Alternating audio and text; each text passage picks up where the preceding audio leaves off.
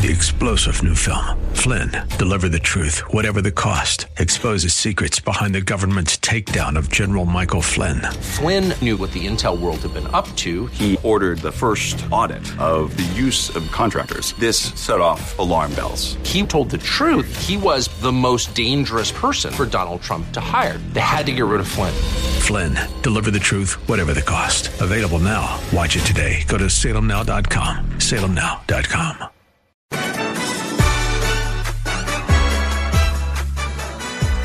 Hey friends, welcome to the Common Good here on AM 1160 Hope for Your Life alongside Aubrey Sampson. My name is Brian Fromm. So glad to have you with us on this Thursday afternoon.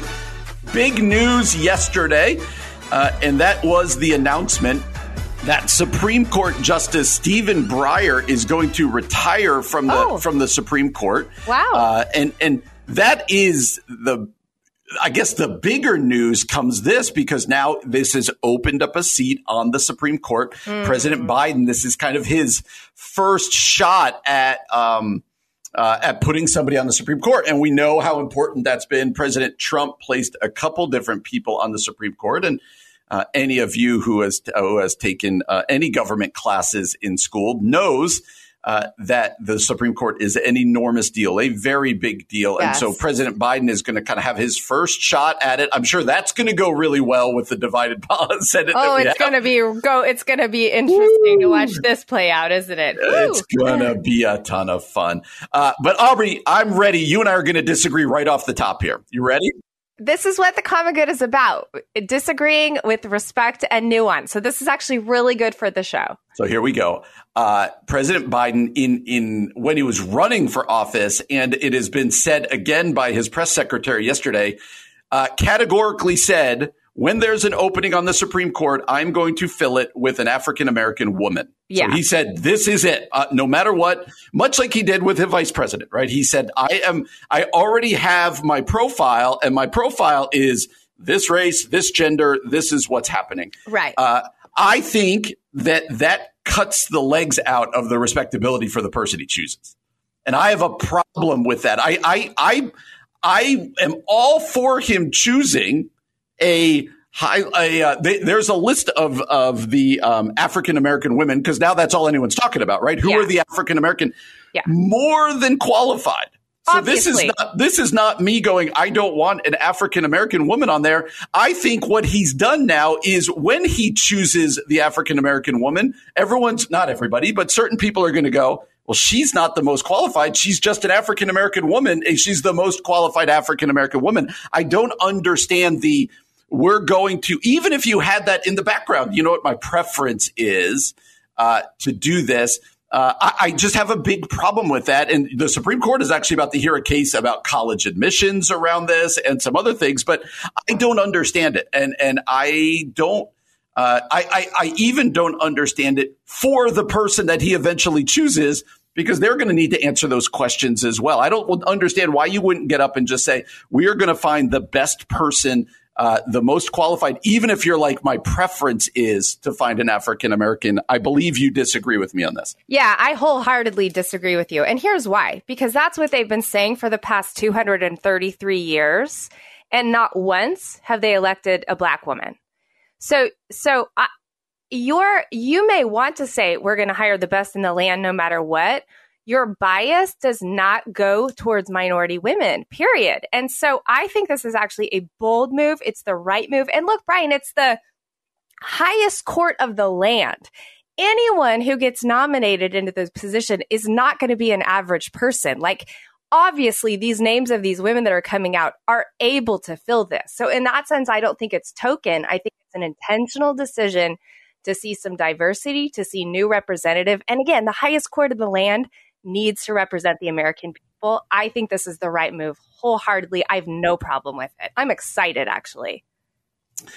And again, I want to make sure you hear me correctly. I will be thrilled when he puts an African-American woman on there. I don't know why you just say it from the front. Would you have a problem if Biden said, because this isn't out of the realm of possibility, would you have a problem if President Biden said, you know what, I'm going to choose, he gets away from he goes to identity. And he says, you know what? For the second one, I want to have a gay man. I think it's important that we have a gay man because we're going to be arguing cases that deal with homosexuality and other things. So we need now that diversity on there. And he starts choosing people by the diversity that they bring about. Yeah, I think it's problematic when anyone takes racism and sexuality and tries to put it in the same category. So I don't like that argument. But no, because that still is a representation of who America is right now.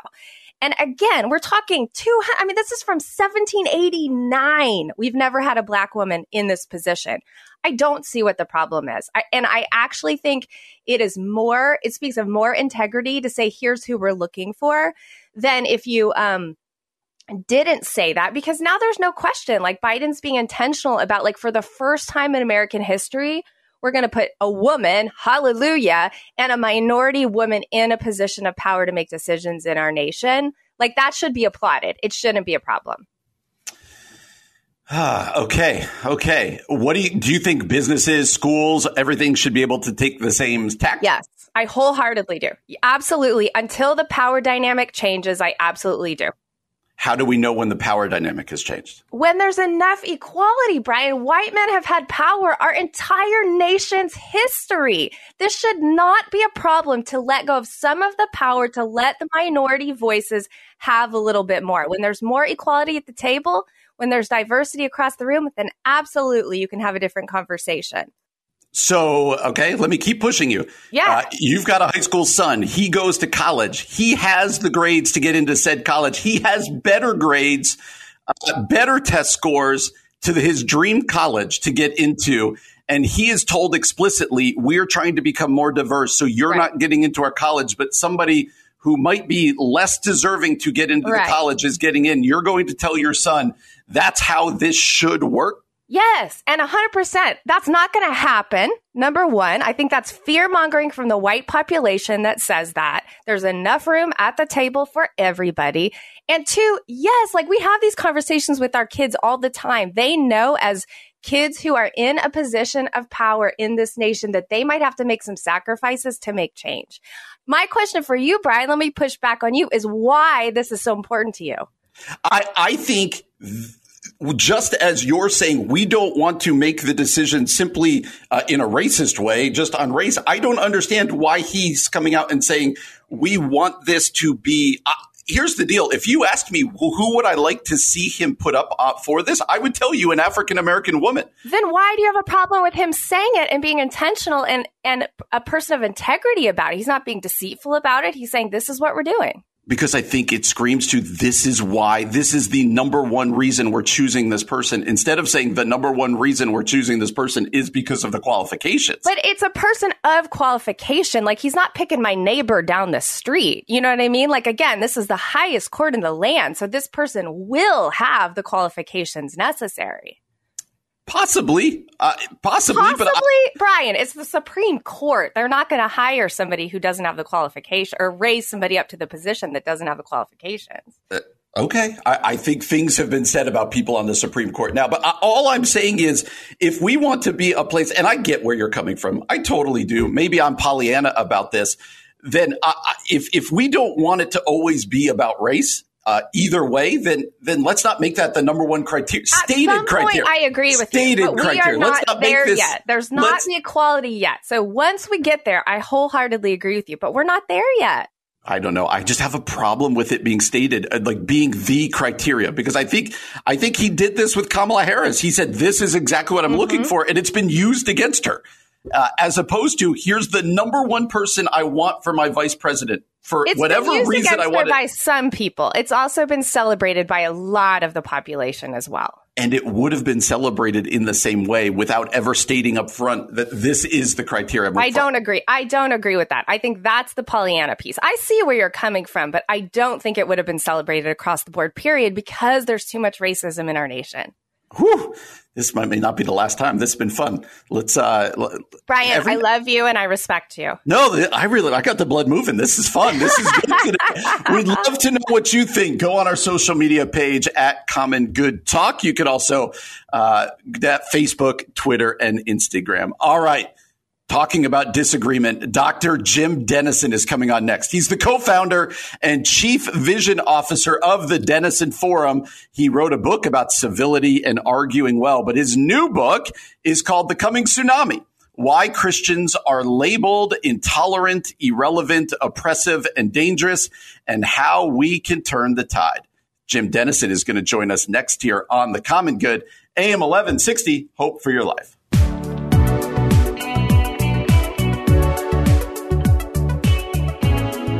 Hey friends, welcome back to The Common Good, AM 1160, Hope for Your Life, alongside Aubrey Sampson.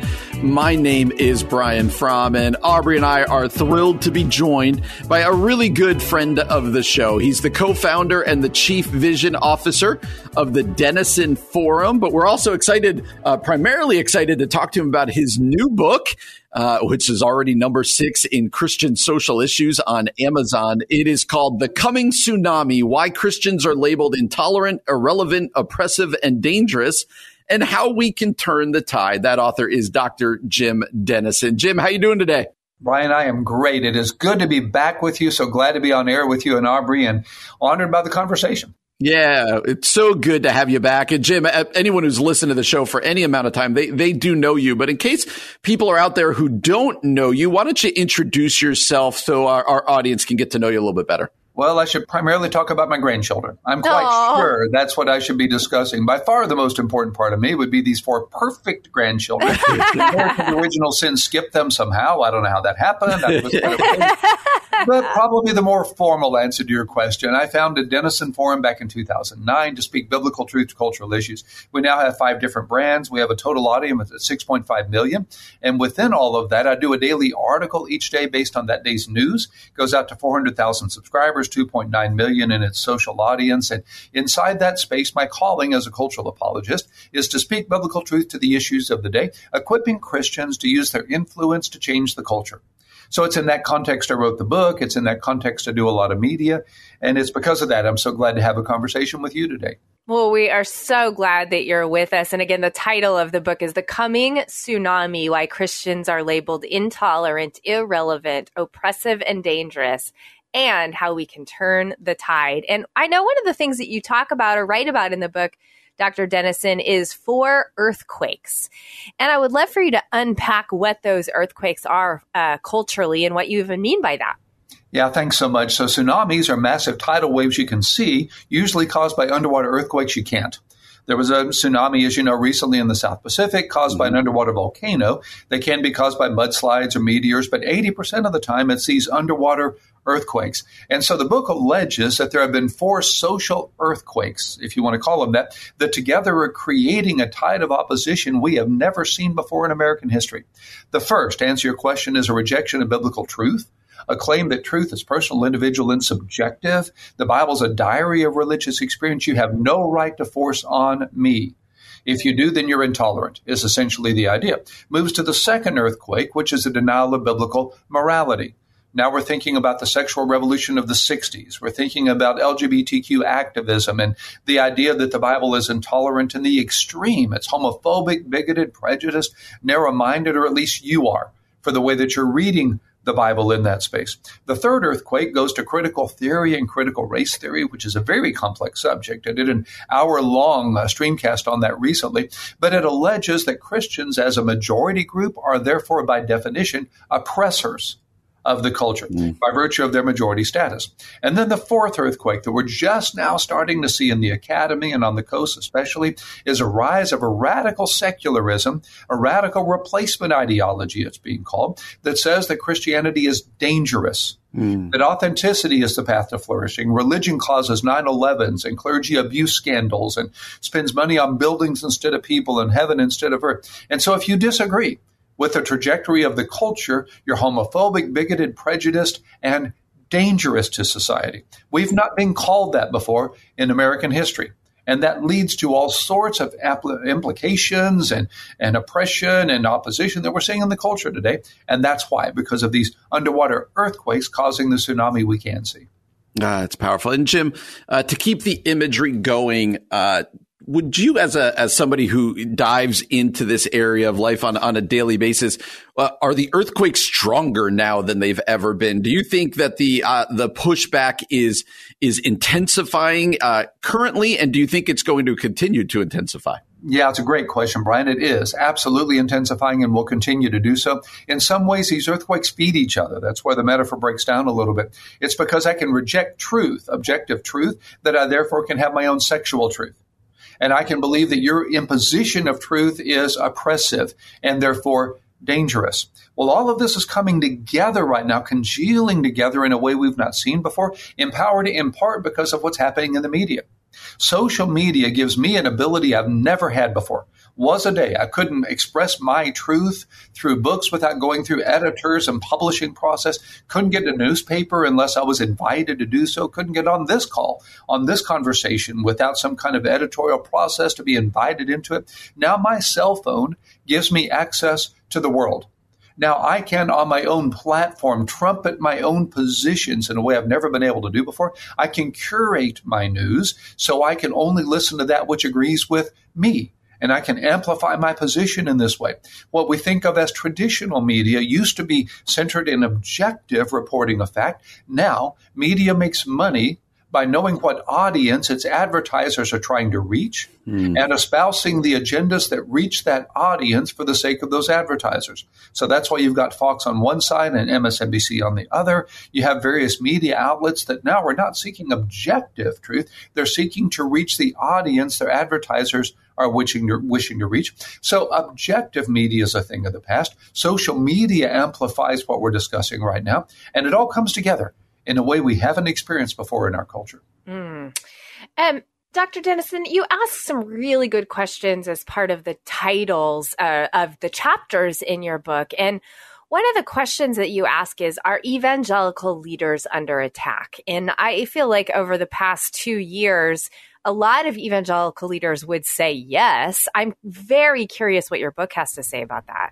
You bet. Thank you. It's on two levels. One level has to do with evangelical leaders themselves who are seen as oppressive and dangerous and leading this movement toward being oppressive and dangerous and therefore facing cancel culture issues and all sorts of kind of pushback that we haven't seen before. Was a day when the pastor was the parson or the person and the church was what everybody went to on Sunday, or at least say they did. Well, now we're at a place where the church is seen as being oppressive by definition and pastors as being dangerous by definition. So that's part of it. And then there are threats that we've not seen before that are coming against evangelical leaders and institutions on an unprecedented level. The so-called Equality Act is one example of that. It criminalizes biblical morality in the context of LGBTQ activism. Was a day when everybody understood biblical morality to be essential to consensual morality and to democracy. Now we're in a day where biblical morality is seen as dangerous to LGBTQ individuals, and you have no right to claim First Amendment religious protection for that. I'm seen, because I'm unwilling to do a same-sex wedding, as being exactly as dangerous and prejudiced as if I wouldn't do an African-American wedding or a Latino wedding. My desire to claim First Amendment religious liberty protection for my beliefs is seen as being as wrong as if I were a KKK member claiming religious freedom protection to burn crosses in front yards. That was actually an analogy used in a Senate hearing on the Equality Act last year. And so there's this rising belief that we are so dangerous to society as to have no religious freedom protection for our beliefs and our biblical morality. And as I said, we've just never been here before. Yeah. And Jim, I don't want to give too much away. We want people to buy the book, but let's turn this to then what's the solution for the church and for us as individual Christians? You wrote a fabulous book about civility and how we disagree respectfully. I'm sure that's part of it. But how should we be responding as churches and as individuals in this moment? Yeah, terrific question. As regards the 4 earthquakes, very briefly, the first, a denial of truth. We respond on the logic of it, first of all. To say there is no such thing as truth is to make a truth claim. No such thing as objective truth, and I'm objectively sure of it. Fails the practical test. If all truth is personal, individual, and subjective, does that make the Holocaust Hitler's truth? Does that make 9/11 Al-Qaeda's truth? But then I respond in personal relevance. When I show you the difference biblical truth has made in my life, you'll be drawn to that to make my truth your truth, and that's how you'll meet the truth. So we respond in relevance relative to truth. As regards biblical morality, we speak the truth in love. We're doing this as beggars helping beggars find bread. We're sharing biblical truth because it is best for us to live according to biblical morality. On the third, that says we're oppressors by definition, we ought to be leading the fight against slavery, as it were, against intolerance in that context, against racism and bigotry and prejudice. Racism grieves the heart of God. It was Christians leading the civil rights revolution of the 60s. It was William Wilberforce leading the destruction of slavery, the ending of slavery. We ought to be on the front of that to show that we're not oppressors, we're servants. As regards religion as dangerous, we need to be demonstrating all the value Christianity brings to the culture. Wouldn't be hospitals without Christianity. Wouldn't be most universities without Christianity. So it starts with me, Brian. How can I add value where I live? How can I make the difference where I live? How can I show the redemptive value of Jesus, speaking the truth in love in my influence? Starts by demonstrating that this is a tsunami, not of oppression, but of opportunity. To be desperate, to depend on Jesus, to ask God to bring a great awakening, and let it start with me. That's such a good word. I can't encourage people enough to go pick up Jim's book. It's called The Coming Tsunami, Why Christians Are Labeled Intolerant, Irrelevant, Oppressive, and Dangerous, and How We Can Turn the Tide. You can order Jim's book at thecomingtsunami.com. You can also learn more about the Denison Forum that Jim talked about earlier at denisonforum.org, and connect with Jim on Twitter at Jim Denison. That's at Jim Denison. Jim, we always are greatly appreciative of the time you spend with us. Thanks for joining us today. Such a privilege. Thank you, Brian. Thank you, Aubrey. God bless you and what you're doing this day. I'm grateful. You as well. You're listening to The Common Good on AM 1160. Hope for your life.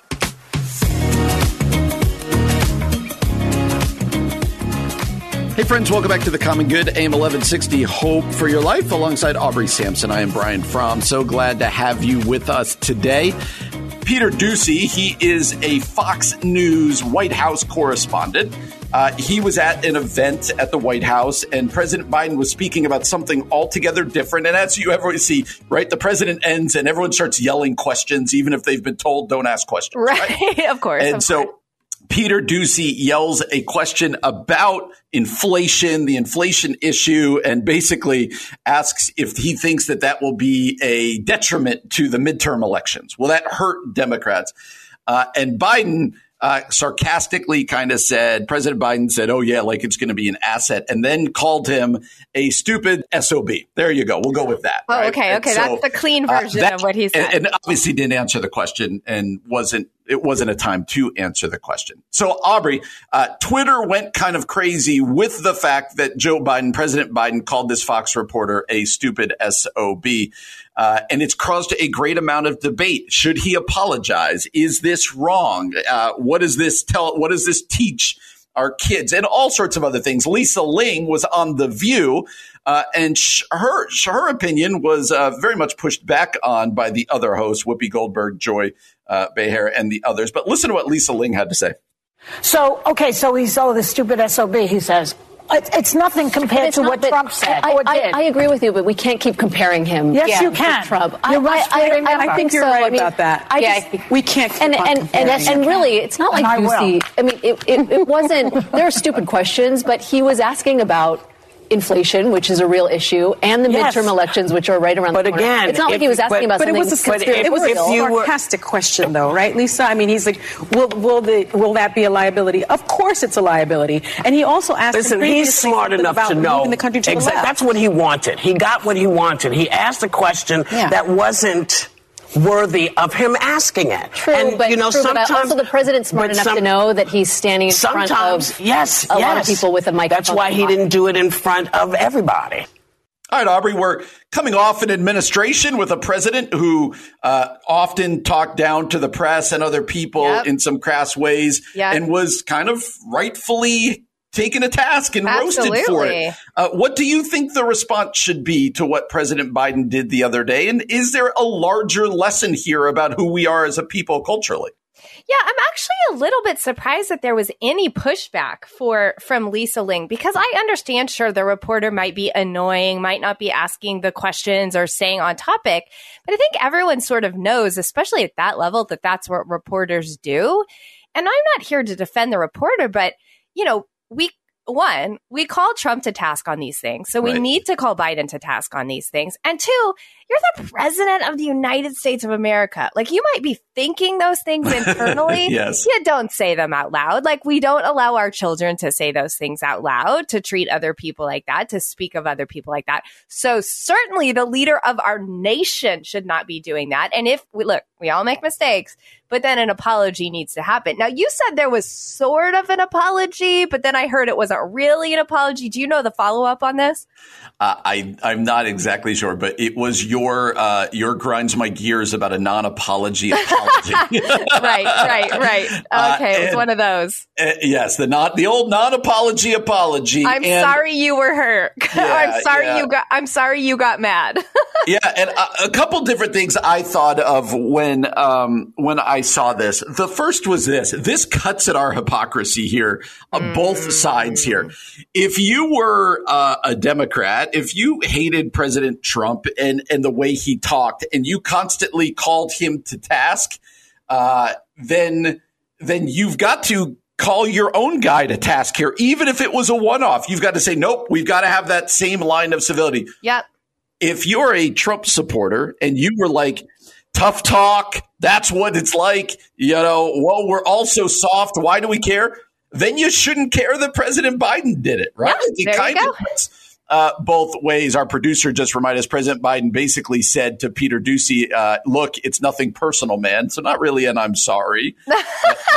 That's definitely not an I'm sorry. But Aubrey, I am concerned in social media with our highest office, even within churches, what our kids are learning and just what we are as a culture now in the way we speak to one another, right? That we would say this out loud, that we would demean people the way that the past administration or this did as well here. I do think these kinds of things, leadership-wise, trickle down into the culture.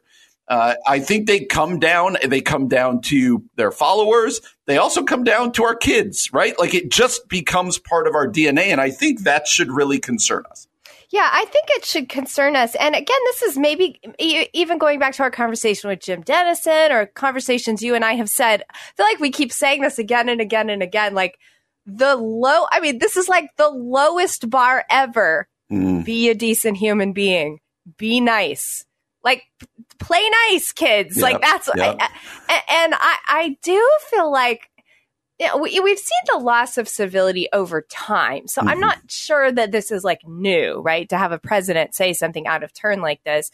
But especially in the last 2 years, and especially for a president who said he's all about healing our nation, I just don't know why. I mean, obviously it was a slip of the tongue. It shouldn't have happened. Probably it wasn't anything personal, but that sounds pretty personal to me. So anyway, sorry, I will move beyond what just happened with Biden and go back to what you were saying, which is, I am concerned too that if even the highest office in the land can't treat people with honor and respect, can't keep your mouth closed and just, if you can't say anything nice, don't say anything at all, then how are our kids going to follow suit? And what is the state of the nation? And I don't know. I know it feels like a small thing, but I actually feel like this is sort of the problem in general right now, is we've lost the ability to treat each other with respect and kindness. Yeah, I agree. This lack of civility, I think, comes from the top down, right? We also know this, right? Our kids start to mirror us as parents. Like, these things happen. And I think with our leaders, we see them on TV. We see them all the time. Everyone's hearing what President Biden said here or what in the past President Trump used to say about the media and about other people. I think it just comes down. And I think we as Christians, let's leave it at this, we as Christians must be different than this, right? That's what Jim Denison wrote in Respectfully I Disagree. We need to value civility. We need to hold up the value of treating other people well, even those that we disagree with, and recognize that's going against the tide of what's going on now. So some of you might have laughed when you see this. I personally think this is emblematic of a bigger deal and one that we need to speak against. Well, coming up next, why is it important to have tough conversations? I saw a tweet from a pastor down in Texas who said some stuff around having tough conversations that I'd like to kind of process with Aubrey next year on The Common Good. AM 1160, Hope for Your Life. Hey friends, welcome back to The Common Good, AM 1160, Hope for Your Life, alongside Aubrey Sampson. My name is Brian Fromm. Really glad to have you with us today. One of the pastors that I follow on Twitter, I follow a bunch of pastors, but one who I've really come to appreciate is a guy by the name of, I think I'll get his name right here, Josh Howerton, senior pastor at Lake Point Church in Rockwell, Texas. He ironically was at the bridge in Tennessee where now Ian Simpkins is. Oh, wonderful. So that's kind of the 6 degrees of separation, right? But he tweeted something yesterday, I believe it was, about having tough conversations. And I've shared with you before that I don't necessarily do tough conversations well, although, as a buddy of mine told me the other day, you're getting a lot better at this. Oh, nice. Well, I think part of it is out of necessity, right? You get older and you're in leadership and stuff, and you just have to do it. Yeah. But let me read to you Josh's tweet, and I would love for you just to respond to it. And ultimately, I want us to talk about, why is it important to have tough conversations? When do we have them? Or at what point are there times where we just go, okay, nope, I'm going to let this go. And then maybe some tools for having tough conversations. So here we go. Josh Howerton, senior pastor at Lake Point Church in Rockwell, Texas, wrote this: contrary to our instincts, hard conversations usually don't kill relationships. They save them. It's choosing the short, life-saving pain of surgery over the long-term fatal pain of cancer. What do you think about what Josh had to write there? You know, something that Kevin always says, and this reminds me of it, he'll say, hey, it's going to hurt now or it's going to hurt later. Mm-hmm. Later's going to be worse. Mm-hmm. And so I feel like that's sort of that same antidote that look, it's going to be hard. Period. These conversations are never easy, especially based on your personality. Like, it can feel awful, and especially based on like your family of origin, sometimes it can feel really uncomfortable.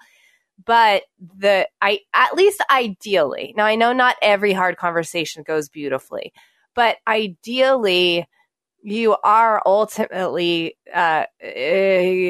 choosing healing up front, mm-hmm. rather than like a long-term kind of relational virus that's going to end up destroying the relationship in the long term. But the hard part then is, okay, we all sort of agree with that. How do you even start? Yeah. That's the $64,000 question, especially for people like me. But I do think there's a big, you brought out kind of a big concept here, and that is this, that whether it be with hard conversations or whether it be with health decisions we make, or whether it be with whatever else it might be, hard money decisions, I don't know, pick your thing. Yeah. It very, very rarely goes well to punt that difficult decision or conversation further down the road. Right. If you're like, oh, you know what, I'll get healthy 6 months from now, you're just going to be in a worse spot. Yeah. Or if it's, you know what, we'll start budgeting in the summer. Okay, it's going to become more difficult. Right. I will have that hard conversation with an employee or a friend later on. It's usually going to grow. So what your husband told you there, I think, is great wisdom, but difficult. Aubrey, when do you, in your life, friends, family, church, whatever else it might be, are there times where you go, you know what? I'm a little bothered, or I've got some feelings, but I'm going to swallow this and we're going to move on. It's not worth bringing up. Help people understand, are there even times where that's the right answer? You know, I think this has been, I'll just use my marriage as an example, because Kevin and I have often talked openly about how we had to learn to do better communication and conflict. I feel like there was always this voice in my head that would say, pick your battles, your battles. But then I wouldn't have any battles at all. And then little battles, here's an example. When we were very early married, Kevin did not put his dirty laundry in the hamper. He put it beside the hamper. Okay? I would never do that. Made me crazy, to the point where I was like vehemently angry. I caught myself one day. We were in our early 20s. I'm not proud of it. But I was so mad, I started jumping and stomping on his dirty laundry on the floor. But we had never had a conversation about it. Yes. And so that's a thing where I kept saying to myself, pick your battles. This isn't a big deal. Pick your battles. Well, it was a big deal, and it became a big deal when it really didn't need to be. And so we had to learn, like, little things like that seem hilarious now. one, I had to learn to let go of some control. And two, Kevin had to learn like, oh, it shows Aubrey love and respect when I just take the time to put things in the basket and not beside the basket. Mm-hmm. And so it was I wouldn't say it was a compromise. I would say it was both of us being willing to put the other first, let go of some things. But we did have to have a conversation about it. And so yes, of course, there are things you have to go, okay, this isn't a big deal. I can deal with this on my own. But I think the danger of that is that like marriages end over the hamper, right? Not over the affair. And so that's where you have to be careful of these little things becoming cancers, like Josh Howerton said, if you're not careful about it. I will say just quickly, Brian, like some tips that Kevin and I, or tools Kevin and I have learned over the years in marriage counseling, like about conflict is, kind of knowing your go-to. Like for me, I would sort of stonewall Kevin and not talk when I was angry. That was not helpful. I would put a wall between us. Kevin would just get really, really angry and wait until it was a boiling point and then blow up. Well, that's not helpful either. So we had to learn to sort of get ahead of those tendencies. But then I would say two things we learned to do that have been really helpful. One is to have a meta conversation about the conversation we're about to have. So to say, look, we're about to have a really hard conversation. We know this is going to be painful. Here we go. And just like sort of naming it before you do it allows you to have the conversation with mindfulness instead of letting it escalate. Because sometimes you start fighting over the laundry and soon you're fighting over like your mother-in-law last Thanksgiving. You know what I mean? So you can sort of name it and say, here's what we're going to talk about. Let's keep it on point and let's keep it calm. Let's walk away if one of us starts to get a little too like rising in our emotion. Then the other thing is like a gentle and slow startup. So when you're having that conversation, be like, babe, I love you so much. I love this about you. I love your thoughtfulness in this area, this area, this area. This one thing is really like kind of, it's making me feel some things that it's making me tell a story about you that I don't think is actually true. It's making me feel like you don't respect me, but I know you do. So can we talk through this? And those little tips, I mean, again, it seems like these are kindergarten tips, but they're so helpful in hard conversations. Those are helpful. I like your line there. It's often about the hamper and not the affair. That's good. Yeah. Can we just pause and say you jumped on top of his dirty laundry? I did. I jumped on top of it and stomped all over it because I was so angry. I don't know what I thought that would do, but I was showing him. I love the picture. I'm going to make it dirtier. Yes. That's really good. I think that's also a wonderful point that in marriage, it is so often the little things that build up that lead to the distance, that lead to the anger, that lead to the resentment. And if you're not willing to deal, as Josh Howerton said here, by having the hard conversation and getting rid of those little things, then they're going to become big things down the road. Yeah. And so if you're out there today and you just know there's that conversation you need to have, we're not saying it'll be easy, but let us encourage you to engage that conversation, and hopefully there will be healing.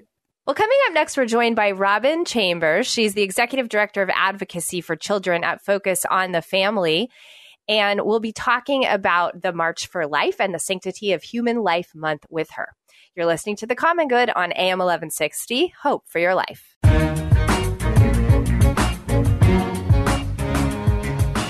Hey, everybody. Welcome back to The Common Good. My name is Aubrey Sampson alongside my co-host, Brian Fromm, and we are so thrilled today to be joined by Robyn Chambers.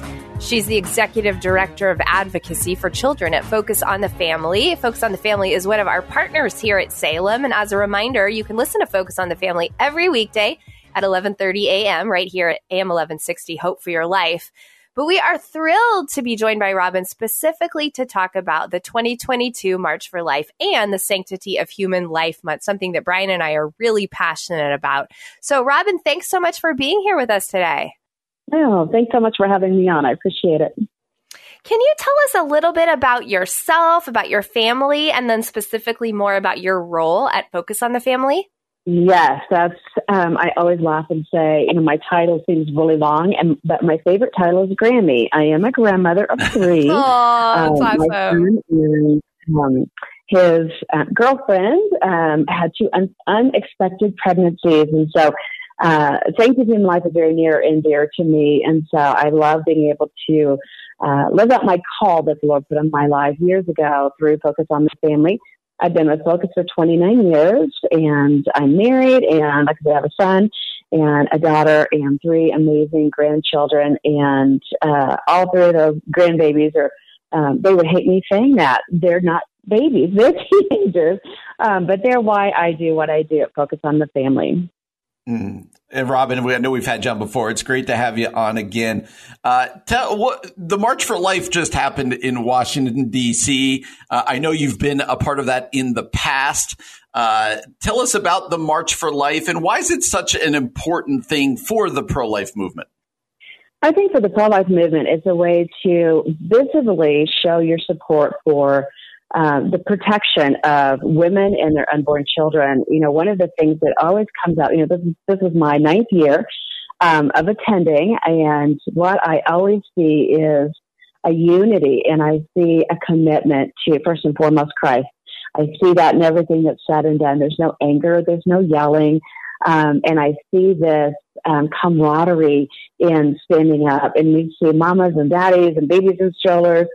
We see older people, and I've had the joy of talking with some of those folks. And for them, again, it's that public, hey, we're here for you, whoever this woman is in this unplanned pregnancy. And this is our way of saying we are pro-life, we're not going away, and we're here to support those women and their children. So it's just a beautiful time of, again, just unity and marching for the very, very vulnerable among us, and that's our babies.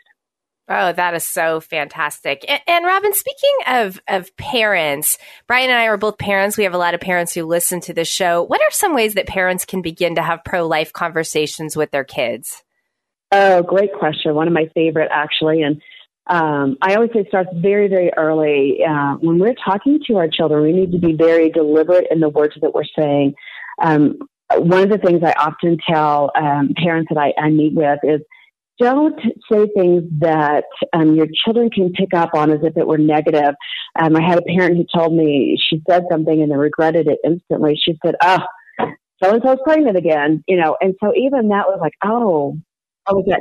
that's not a positive that she's pregnant again. And so saying things like, hey, did you hear Rebecca's pregnant again? Let's go over and see how we can support her. Or even things like, hope it's a healthy baby. Well, that tells our children that children with special needs aren't as valuable. And so when you say things like that, you're kind of reinforcing a negative connotation around life.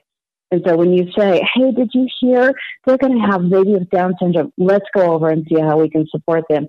And that's one of those things that we say very, very often is always say congratulations. Always say, how can I support you? And I'm so happy for you. So you're building that positivity around life. And then you're constantly talking to your kiddos about, God put you in mommy's tummy and God made you. And, and you just go on and on through, kind of that age and stage of what they're really ready to listen to. And Focus has amazing resources, even coloring books that we've designed to kind of walk your kiddos through what it means to be pro-life from the very earliest age. Oh, that's great. And how about churches? Aubrey and I, she just mentioned we're both parents. We're also both pastors. What can churches be doing, both with the adults in their congregations, but even also with the kids in the congregation to kind of help them understand what it means to be pro-life and the importance of this topic? Absolutely. I think encouraging, one of the things my husband and I used to do, we've worked in youth ministry for many, many years. And we would always find ways to support our local pregnancy center. Maybe that was, we're going to go down and we're going to mow the lawns for them. Or, we're going to clean up the leaves, something that is a service project. And then you're slowly introducing those teenagers to someone in their community who is there for the women. Go in and sort baby clothes or go in and do a mailing for them. And so you're showing them ways to become involved at their local level. I am so excited about the young people. I see they're very justice-minded. I saw a lot of those folks at the young people at the March for Life, and they said to us, what can we do? How do we help? And so just churches being really aware that the kids really want leaders to say to them, here's how you get involved. Here's how you can really impact your local community.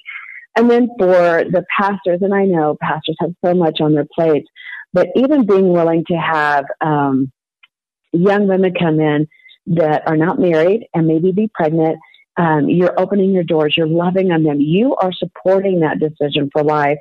We have lots of resources for pastors. I'm just talking about it in an everyday conversation is so important. And one of the things I would challenge pastors to do is don't be afraid to talk about abortion, but always talk about it in the way that there's hope and healing through who they are in Christ. There could be a woman in your congregation that's post-abortive, and we don't want her to feel, additional shame and guilt. Open your doors, invite her in, and introduce her to the God of healing. So that's so good. And Robyn, just to kind of piggyback off of what you're talking about, ways we can encourage women. Let's say one of our listeners is walking with a friend who's facing an unplanned pregnancy and perhaps even an unwanted pregnancy. What would you say to her? Again, congratulations. That seems to really diffuse some panic that she's feeling. But then I would also say, you know what? There's time. Don't make a decision right now. Let's find someone who can give you all the information about parenting, information about adoption. And yes, we are going to talk about abortion and what that does to you, what that does to your child. And you know what? There's a pregnancy center right here in your community that can walk alongside you and find you the resources that you need to make the best decision for you. And we believe that best decision is life. And we connect her with that pregnancy center, offer to go with her. We hear women who are post-abortive will say to me, if I had just had one person, it doesn't even have to be father of the baby, a friend, a coworker, a pastor, saying to me, I'll go through this pregnancy with you, I would have made a different decision. Be that one person and come alongside her and find her the best information she needs at that moment. Wow. That's such great information for us. As a reminder, parents can download a Valuing Life from the Start free resource kit at focusonthefamily.com. Robyn Chambers is the Executive Director of Advocacy for Children at Focus on the Family. You can hear Focus on the Family weekdays at 11:30 a.m. on AM 1160, Hope for Your Life. And Robyn, thanks so much for joining us today. Well, thank you for having me on, and take care, and thanks so much for helping get the message out about life. Absolutely. Be sure to check out other great pro-life resources at focusonthefamily.com/pro-life. You're listening to The Common Good on AM 1160, Hope for Your Life.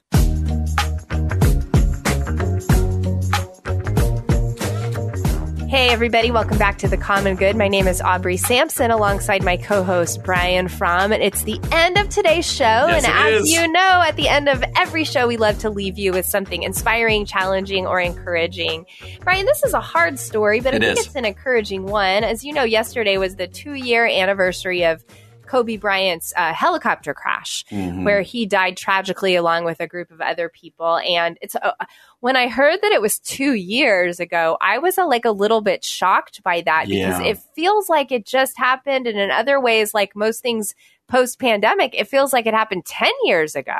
Yeah, it really happened a month before the pandemic kind of took everything over. Yeah. And I will always believe that the death of Kobe Bryant and the way that it happened is a where were you when that happened moment. Like I think a lot of people, especially sports fans, they remember that. That had a huge effect on me. Like Kobe Bryant was literally the same age as you and I. Like, oh, I didn't know that. Wow. And so that family, what he was doing in retirement, but also, our athletes seem invincible. And so I can tell you with great detail exactly where I was when I heard that news, and then I watched everything that came on. So I think that was one of those tragedies that says it was a where were you moment when you heard this. And Brian, if you don't mind sharing that, where were you when you heard the news? Yeah, I remember I was sitting in my living room. It was a Sunday afternoon. So I was just home from church, and my son, I was coaching his basketball team, his Park District basketball team, and we were about to go to a game, and I was just scrolling on Twitter sitting. And I saw just the initial TMZ report that somebody said, hey, there's a report code, right? And then Twitter just started flying. And I just remember being like, grabbing my son and being like, hey, Kobe Bryant, I think just died. And we turned the TV on. No, I remember the chair I was sitting in. And again, I think it has a lot to do with the same age. And I'm much more of a sports fan than you. So I kind of but like the same time of my life, I was watching him late teenage years, 20s. And then just once it became compounded by his daughter died, other girls from this basketball team and their parents, the assistant coach who we're about to talk about. I think all of that then just made it that much more profound. Yeah. The crazy thing, Brian, is I was actually in Newport Beach, California when this happened. So I was literally right there. And so it was like, of course, I'm not a big sports fan, but obviously Kobe Bryant is an icon in the NBA. And so to be there while this was happening was just such an unbelievable thing. And anytime you hear of a tragic death, especially from like a helicopter, something that's so shocking, and children being involved, like it just makes you sick to your stomach. Like it's just one of those devastating stories. But what's interesting, I don't know if I would say this is interesting, Brian, but one of the women who died in the same helicopter crash was Christina Moser. She was the assistant coach on the high school team. And her husband, Matt Moser, is a musician and a songwriter based in Southern California. He was recently on Good Morning America talking about, 2 years later, how he has risen above the fog of his grief. And I thought it would be a way to honor them and a meaningful conversation to listen to what he is doing now in the middle of his pain and suffering. So let's go ahead and take a listen to Matt Moser's story. I just fell in love with her the minute I heard her laugh. From that day on until the day she died. Losing your wife and raising 3 kids without her it's a challenge. It doesn't seem real, but it's very real. I try to focus on my wife before. I try to focus on my wife and her life and stay away from the stuff that's too painful.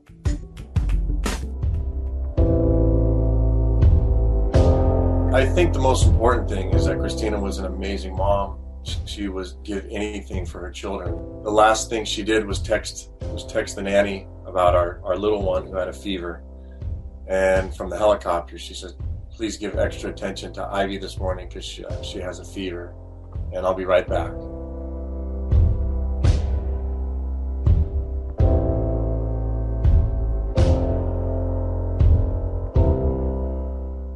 I had worked late the night before, so she kissed me and she said, I love you. And I didn't realize I was still sleeping, and she walked out the door, and I kind of came to when I heard the door close, but I didn't wake up. I wish I would have. I was kind of in a fog.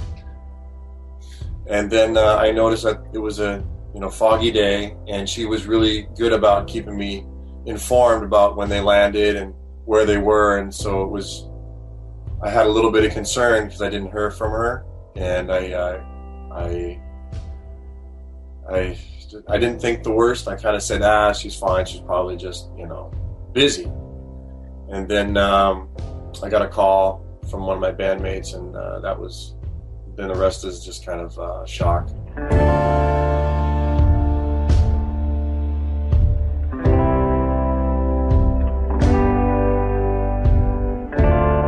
I still feel an incredible connection with my wife, even though she's not here. I have to believe that she's, having spent time with her has made me a better person, and it's going to make my children better people, if we can get through this. Okay, so, I think this is such a powerful, powerful thing, because here's a man grieving his wife and grieving in a really public way, which I think adds a layer. Like, you've got the whole nation tuning into this story. I'm sure, maybe I'm wrong, but I am sure there were reporters on his doorstep, and in the middle of his grief, probably feeling like he didn't have privacy. And here's a man just grieving his wife. And did he lose a daughter as well? No, just his wife. That sounded way too flippant, but she was the assistant coach, so none of her kids were on the team. That's right. And I do remember one of her daughters was going to be on the airplane or the helicopter that day, but was sick with a fever and stayed home. So that was one of those wild stories where, you praise God for that fever in a sense.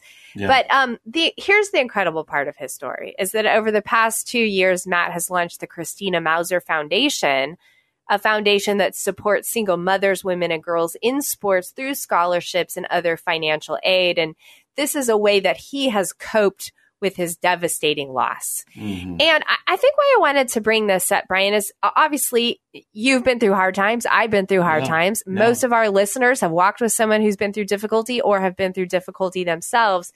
And what we do find in a lot of these stories is there is something about like physically doing something with the pain or in the pain that helps you find healing. This is a great example, him starting the foundation.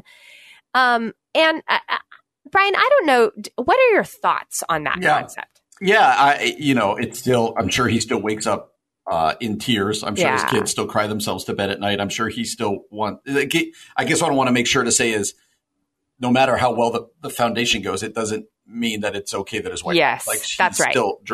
But we do have choices, and I've never suffered anything remotely this close, but this large, but we do have choices in the midst of our grief to, in how we're going to respond. And I think oftentimes what you hear of people is one of the most powerful things is like what he's doing. I'm going to make a difference in other people's lives through my wife's passions. Yeah. And it doesn't bring her back, but it keeps her memory going and it gives us something positive to look to. I mean, he's raising 3 of the kids now as a single dad. Unbelievable. And all this stuff. And so I do think there is, we hear these stories all the time. It doesn't make the tragedy easier or better. Right. But what it does do is it can give it some sort of redemption, and it can give it some sort of meaning that says, and it allows your loved one to kind of go on even in your loss. And so I'm really impressed by what he's doing. He figured out a way to start an organization, a foundation targeted at what his late wife was passionate about. And I think that's really to be applauded. Yeah. And you can actually learn more about the Christina Mauser Foundation at ChristinaMauserFoundation.org. But I wholeheartedly agree with you. There is something really powerful about making meaning from pain. And I don't know what that human instinct is. I do think it's something God has given us. But when someone's death, especially that tragic, feels meaningless and it feels like there's no redemption, there's no hope, there's no light in that darkness, that just feels like you'll never move on. But somehow that ability to find meaning, to make meaning, to help other people out of a loss does bring us healing, does bring us hope. And of course, like you said, Brian, it doesn't make the pain go away, but there is something in that I think develops resiliency in us. And I think is a really powerful part of just what it means to be a human being who's grieving. And so I thought this would be an inspiring story for us to hear. Thanks so much for joining us today. We'll be back again tomorrow from 4 to 6 p.m. For Brian Fromm, I'm Aubrey Sampson, and you've been listening to The Common Good on AM 1160, Hope for Your Life.